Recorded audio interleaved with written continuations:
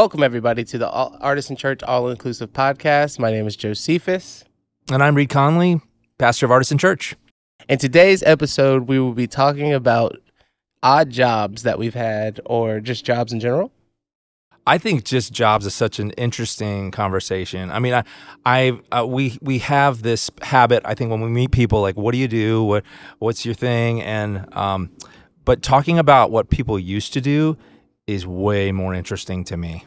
Oh yeah, because it's part of that journey. So, how many paths did you take to get to the one that you're on? Yeah. So, Rich, why don't you go ahead and kick us off? And I'm Rich Green, someone who's not supposed to be part of this conversation. Why aren't you supposed to be? Rich, I can't wait to hear about your jobs. I'm actually going to start us off, so give you just a second to think about it. You're a vital part of our conversation. I brought an artifact from an old job of mine. This is a what do you call this? A checkbook for a server at a restaurant? Yeah, a bill. What is it? I forget the name of it. Sponsored by American Express. This is from J. Alexander's restaurant where I worked. They had a nice steak there. Yeah. All the food was so good at J. Alexander's, but the service was that in Tampa? Was amazing. Yes. Okay. Granny lived in St. Pete, so maybe I ran into her at some point. Maybe when she came to the restaurant. But so I was a server for a while. I was not a good server. I think it takes probably a year and also really needing to be a good server to become one, because it's not a natural thing. I bumped into people and probably left a lot of sales on the floor there. But why don't you guys try the Jesus fries? It goes great with it. No, I'm just picking. I don't know. I mean, it was a different time. But it was really a good experience. I recommend that everybody work in service industry at some point, because it is really important. Those workers are really important. I think it'd be good for people to do it too. So when you're sitting at a restaurant, you're really frustrated and it's a packed restaurant and you're like, man, my waiter's taking forever to come tend to me. You get to see what it really is that they're going through, and you gain a greater appreciation for what it is they actually do. Mm-hmm. I've noticed. Have you ever noticed that in a job you've done where you're like, it seems easy from the outside, or you just don't know what all it entails, so you kind of have a prejudgment, then you actually have done the job and you're like, wait a minute, this is a lot. I think that's most jobs, right? Right. Like taking pictures, that's pretty easy. You just push one button. You know, what's the big deal? Why does it take so long? What's all the setup, right? Yeah, exactly. Yeah. Or what does a pastor do all week? It's ridiculous. You only work one day a week? Right. I think that one was actually very interesting to me. Like, I've never been a pastor, but like I've seen like pastors that are like, you're definitely seeing a little bit behind the curtain right, at this point. Yeah. And it's just like the calls in the middle of the night or having to be next to people's bedsides and stuff. This was my other pastor. It was, not, but I'm sure you would do the same. I'm ready. Right. But yeah, it's crazy how much there is hidden behind the curtain of any job. Absolutely.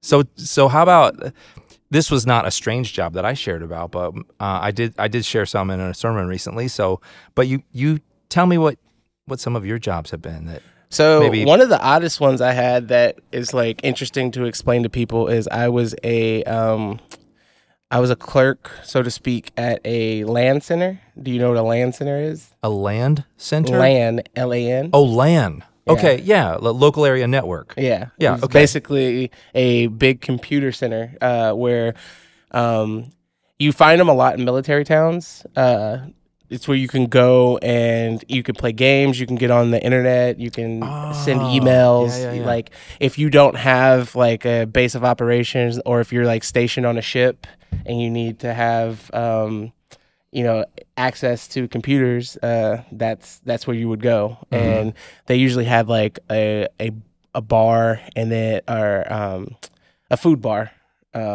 They also they did sell alcoholic drinks there from time to time, depending on which one you went to. But it was a pretty interesting experience, like selling time to play on the computer or be on the computer. Right. Like, just to see how many people actually like did that.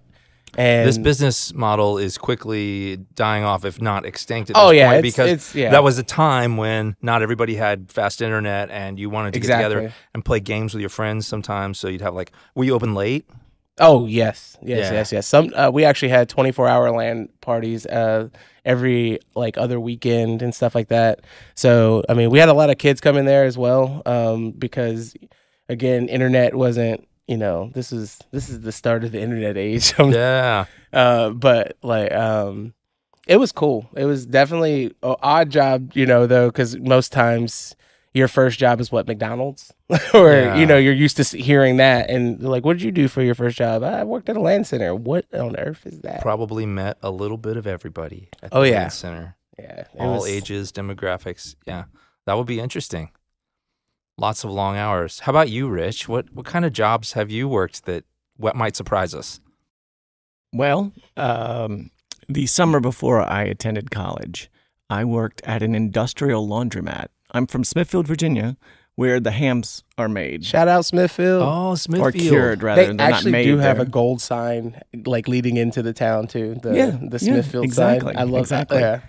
So there was one industrial laundromat that was owned by a friend of our family, and he agreed to give me a job for the summer. And my job was we would pick up the smocks that the workers would wear on the kill floors in the morning and wash them and fold them and then deliver them in the evening. And so we had 3 piles. We had clean, which meant they weren't really clean. They were dirty, but there was nothing too significantly gross. We had dirt, and then we had blood.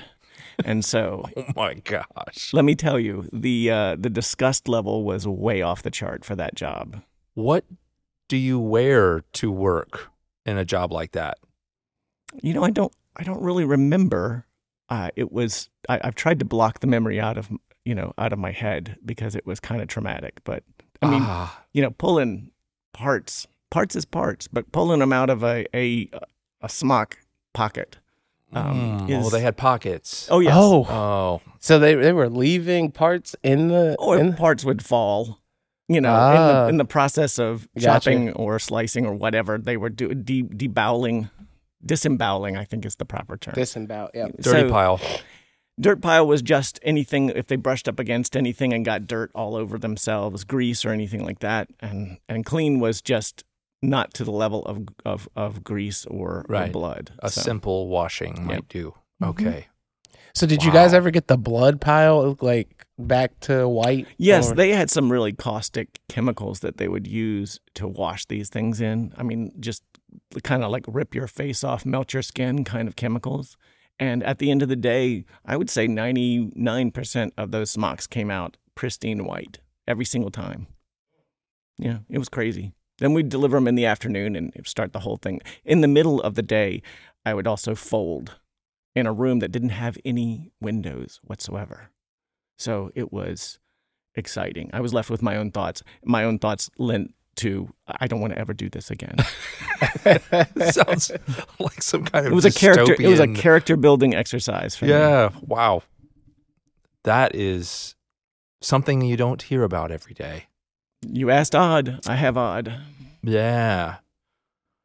Well, I think there's probably a long list of jobs behind just about everybody that has wanted to get into the workforce in any way, and maybe that's not true universally, but I just find it so interesting to hear about jobs, and I would like to talk a little bit more about what kind of fulfillment we get from jobs, what kind of meaning or purpose, or what brings us to a job other than money, right?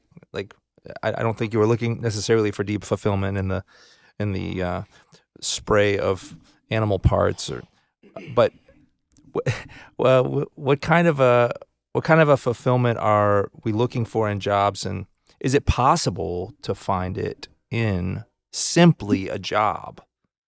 Maybe we're thinking careers now too, but what do you think? Is it possible to find your fulfillment in what you do for a living? I've got a lot of experience with this. personally, because the DC crowd, the people that work in government, I was in the military for 20 years, but I did tours in the DC area, and I've known plenty of both military and civilians, and I can say pretty equivocally true that most people that choose to work in government for a living, for a career, their entire identity is wrapped up in that career. It is all-encompassing, and they tend to lose track of who they are or the real things.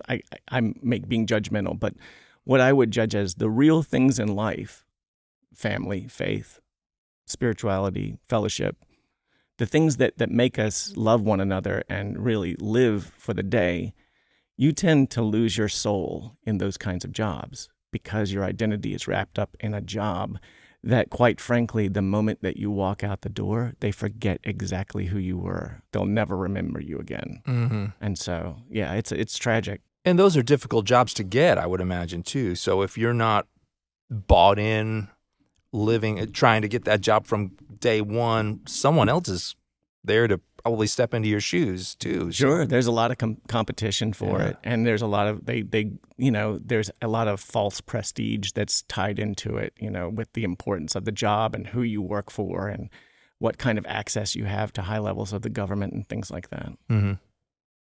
I think I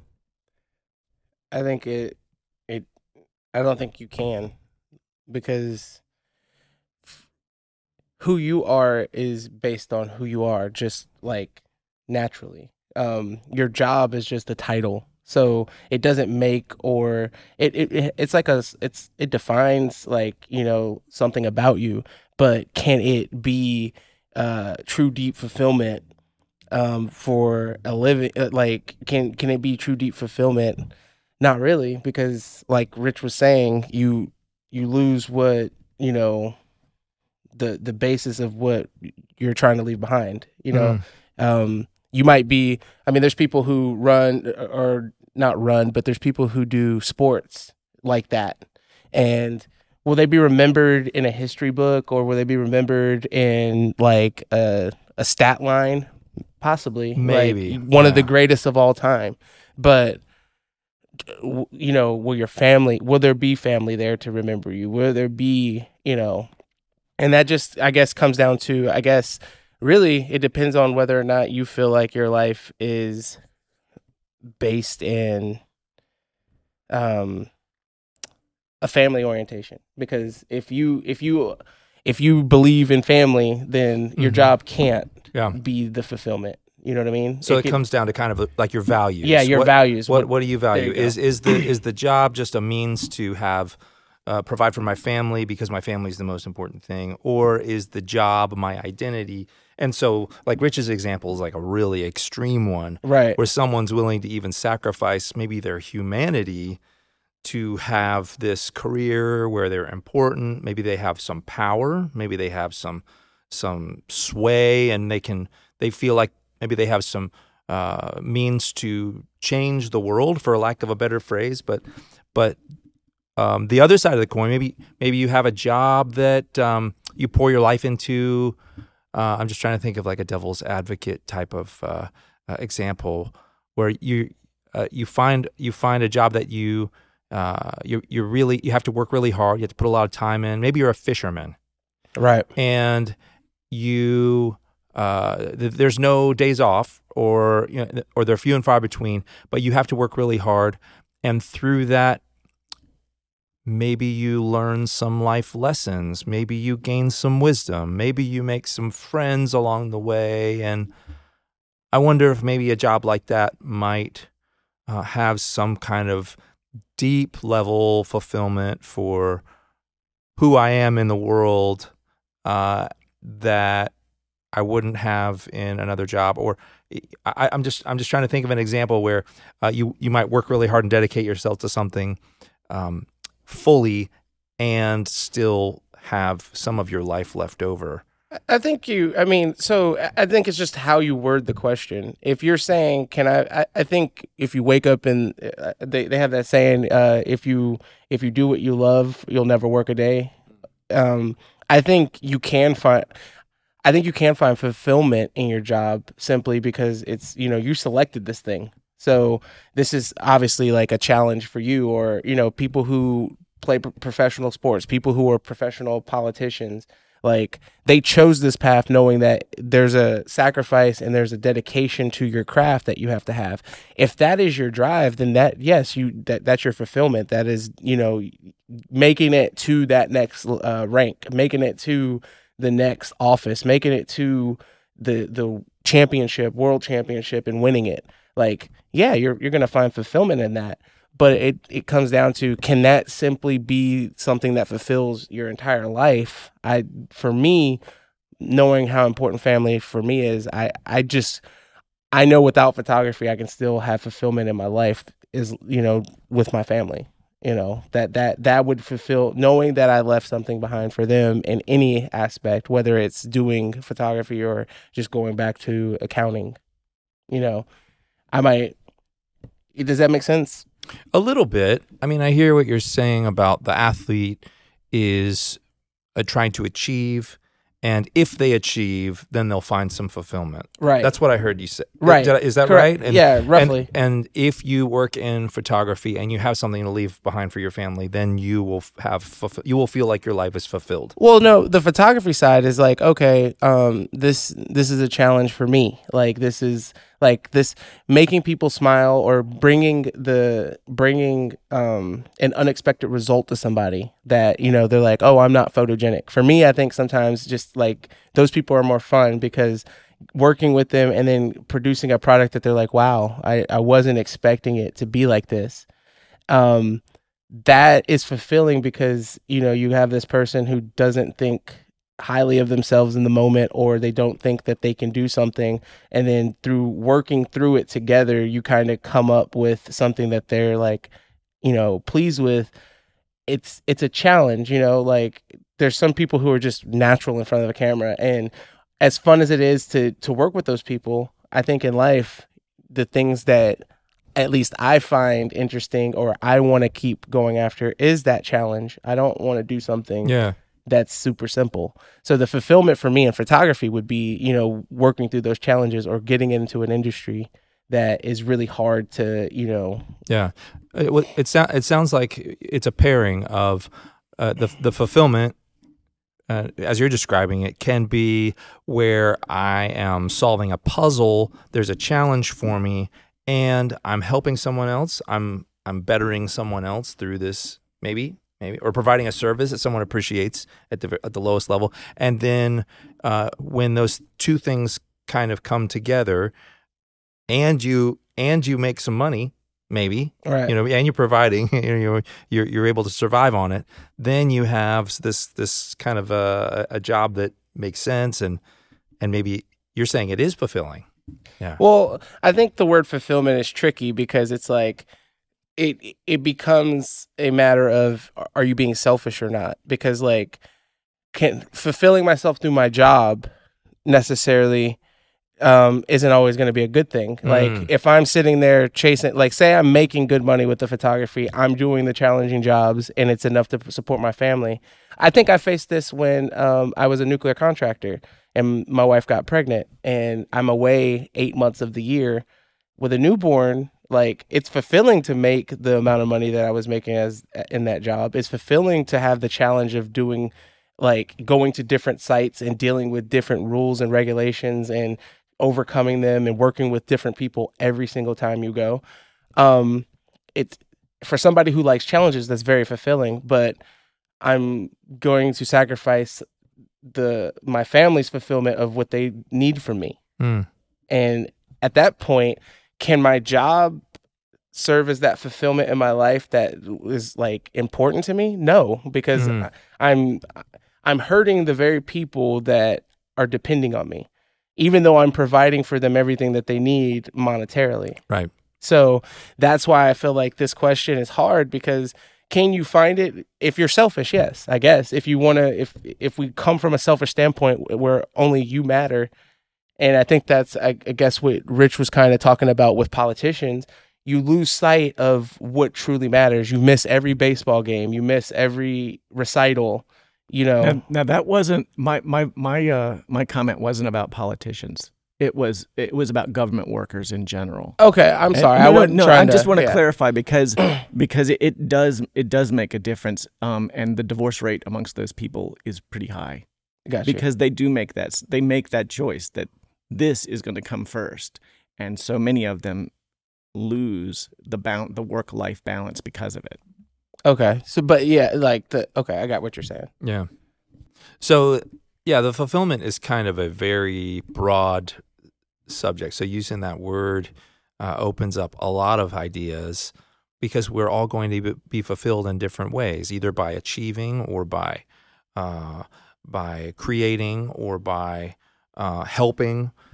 I think another interesting part of looking at jobs would be looking at how it shapes our identity and what a job shapes and makes us into, but also how we define ourselves by what we do. And kind of like a minor example, this would be, we were talking about this yesterday, what you drive, the car you drive can sometimes become a little bit of your identity. Like I had a Jeep once, and when I pulled up in a Jeep and I saw somebody else with a Jeep, we always waved at each other. It's just like sort of like the motorcycles where they do the peace sign. Yeah, do the peace sign. Yeah, so it's this unwritten rule that you're a Jeep driver, and you see, I've seen in a parade. There's a parade with Jeeps in it. Gosh, there was Jeeps going all the way down the miles of Jeeps. Anyway, that's just one example of how what we do, like, and not just the things that we own, but the job that we own can become a piece of our identity. So I wonder if we could talk about maybe some of the ways that is a positive thing and ways that could be a negative thing. I think as photographers, me and Rich are photographers. There's this like nerdy, like, when you see another photographer or when you like get around other photographers, there's like this little like nerd fest that happens where you're like looking at each other's equipment and, you're kind of like picking out like, oh, why'd you go Canon, or why'd you go Nikon? Why'd you go Sony? And, you start off having that little rivalry, right? But then you kind of, because you're going to be a Canon guy, right? Or a Sony guy or whatever. And then you break through that little wall of, just jarring one another or jabbing one another. And then all of a sudden it just comes down to like, no, really, I do have an appreciation for what your camera system is. And it's really interesting, the technology they have in it. And then it just, you just start nerding out on it and showing each other, your work and whatnot. And it's just like the passion that comes out because it is very creative to make photographs and, just see different techniques people have done, or you're like, how'd you do that? So I think for photographers at least, it sparks a creativeness in you that makes you want to go out and do better. When I meet a new photographer and they show me their portfolio for the first time or their body of work, and it might not be something I've done, or it might be something that's in the wheelhouse, I'm just like re-inspired to go out and not necessarily mimic that style, but just see if I can reverse engineer it and see if there's anything in there that I can add to my style that makes sense, to kind of freshen it up. So I'm hearing you say like the inspiration piece of being in that group of creators is a driving thing that keeps you going forward, and so that's part of who you are when you carry around a camera. So you are living into that inspiration on a regular basis. But the negative comes in where it's your, like, so say you have your niche, or say you're doing really well in your lane, and that drive to constantly innovate, or that drive to do something, you can get lost in the, like, I call it getting lost in the sauce. Like, you can, like, oh, I need to go get a new piece of equipment now because, like, you start to overanalyze what's working or not working in your own because you see something that someone else has, or it can quickly spiral. That inspiration can quickly spiral into feeling like you need to do something else when what you're doing works. I think another aspect of letting our job or our career become our identity is that we build up a set of expectations based around that identity. So again, this is, having spent the majority of my adult life in the military realized that this is a problem for people who are exiting the military for whatever reason, whether they're retiring after a career, or maybe they've done a couple of tours and they decided they're going to go do something else with the rest of their life. And they actually set up these programs called transition assistance programs. And it allows you to sort of get the idea of where that military identity needs to be dropped off and a civilian identity needs to be adopted, because it's really, really hard for a lot of military people, myself included. I'm gonna self-admit here, to transition away from, my expectations in the military were different because I was an officer. If I wanted something done or I needed something done, I would ask for it to be done, and I could expect that the people that I asked to do it were going to do it to the best of their ability. And I wouldn't, if they're properly trained, I shouldn't have to follow up behind them, or, there's a certain level of competence. And so when that doesn't happen on the civilian side of life, and most of us don't live to those kinds of rigid standards, my expectations aren't met and I get very frustrated. And what I needed to do was sort of learn to decouple my identity as an officer in the military away from my identity as Rich Green, just the person, just somebody who needs to get by in life and let people and give other people encouragement. So. I think that same thought process could be translated to the photography lane as well, where you have a set of expectations for yourself as a photographer. You want to be successful as a photographer, and that could be any job, right? Where you want to gradually get better. You want to get paid more. You want to be seen as someone, and that outside perspective comes in too. Like, what do my peers think of me in my job? And so all of that can leak into, well, I need to spend more time on it. I need to pour more of my energy into it, or I need to get more gear, And so then it's like you're climbing this ladder. Do I have value in this? Am I valuable to this community, or, I don't know if you notice this in photography communities, but one thing that I've actually been having to kind of face in my own self is my idea of what I want to do versus my idea of what I'm supposed to do. Because, like, I don't think doing kids photos at rec centers is the most fun thing, but it's something that I'm good at. It's something that I get paid pretty well to do on, so it's like, why are you fighting the current? If this is the lane you should be in, and I think a lot of photographers, if we sat down with them, could attest to, like, I wanted to do this, but what I was basically pays the bills is this. Yeah, what most people want from me is this. Right. And it's just the opportunity that you have in this particular season of your career. And that's hard when you're doing a creative job, to be told that, hey, I know you think you're good at this, but hey, this is actually what we want to see from you. Come do this way less creative way of doing your job, right?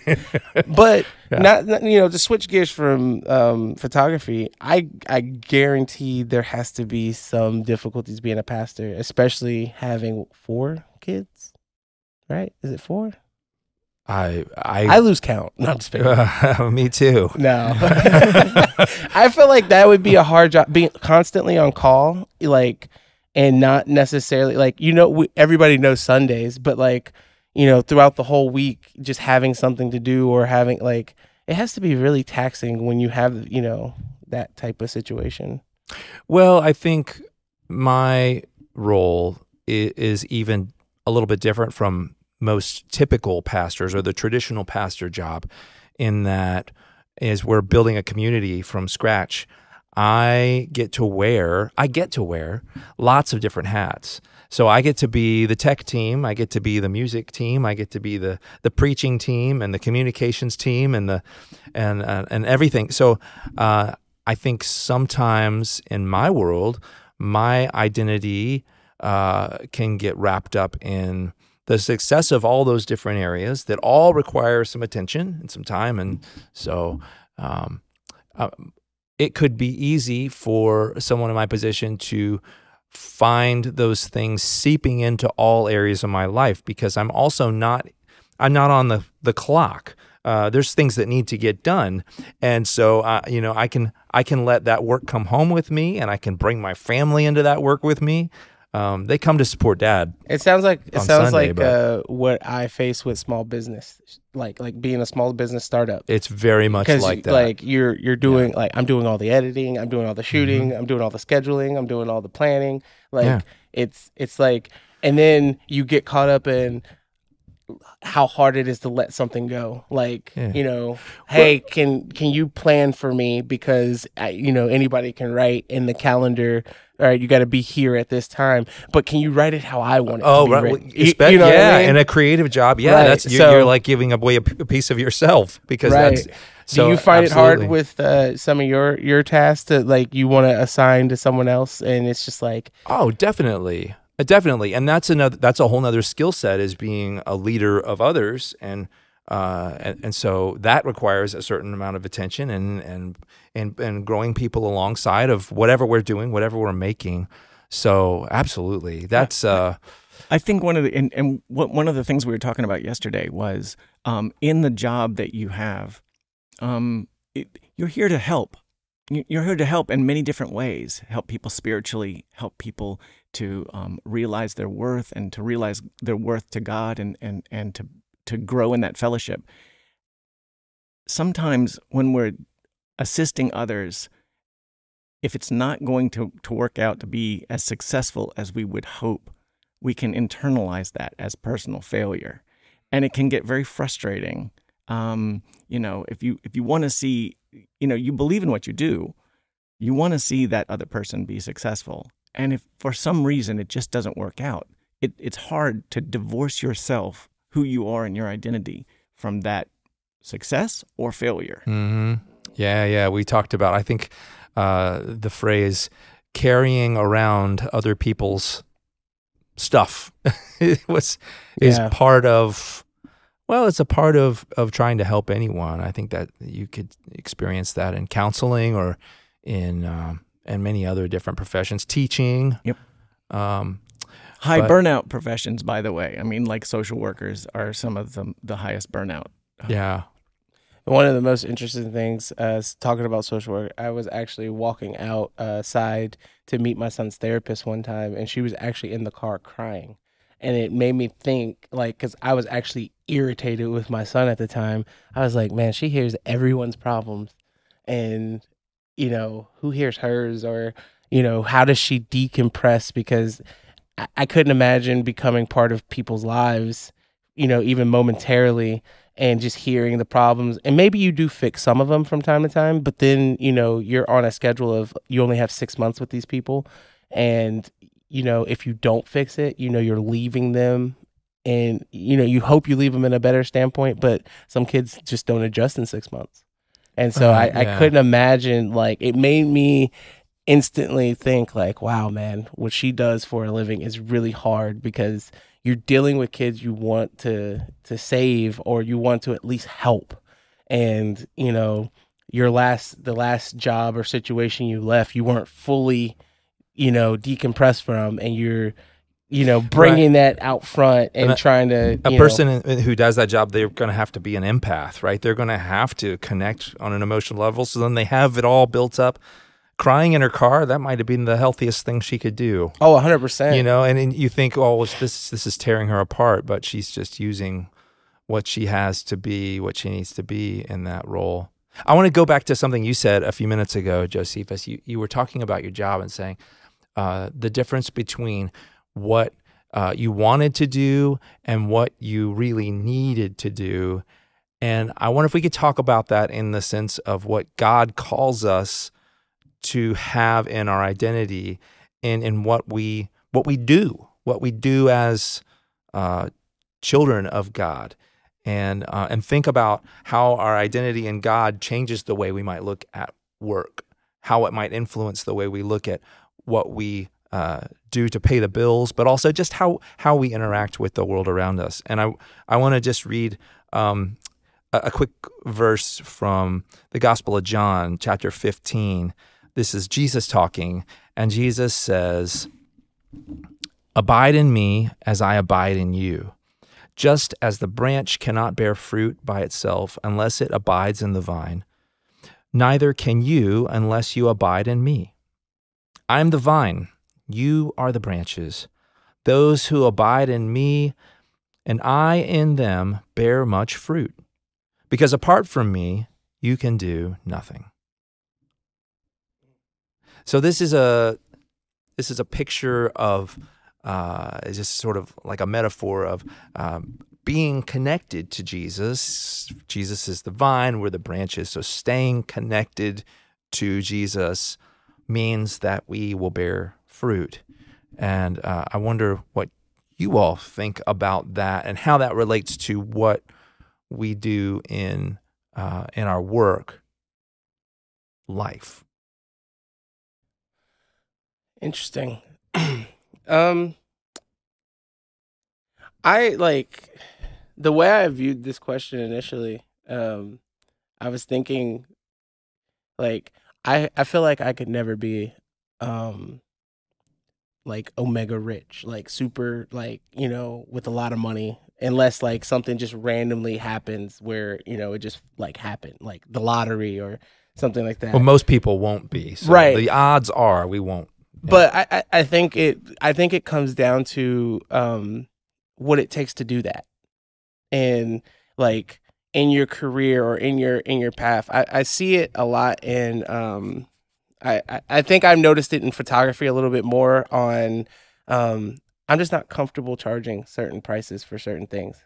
And I think it's because in me, I think it's the God in me, as far as I want to make sure things are affordable for people. Like, God gave me this gift to do what I do, that who am I to price my stuff out of the reach of people who just, you know, couldn't afford it. Yeah. You know, and I think that's where you find, and I don't think it's anything, I don't think it's a negative thing if you're somebody who does price yourself at, you know, what you're worth or what, you know, you feel like you're worth or whatever. I don't think if you're a millionaire, you're a bad person because you're able to do business on a level where a lot of people might not feel comfortable doing that type of business. Like, I just could never sell photos for $10,000 a photo.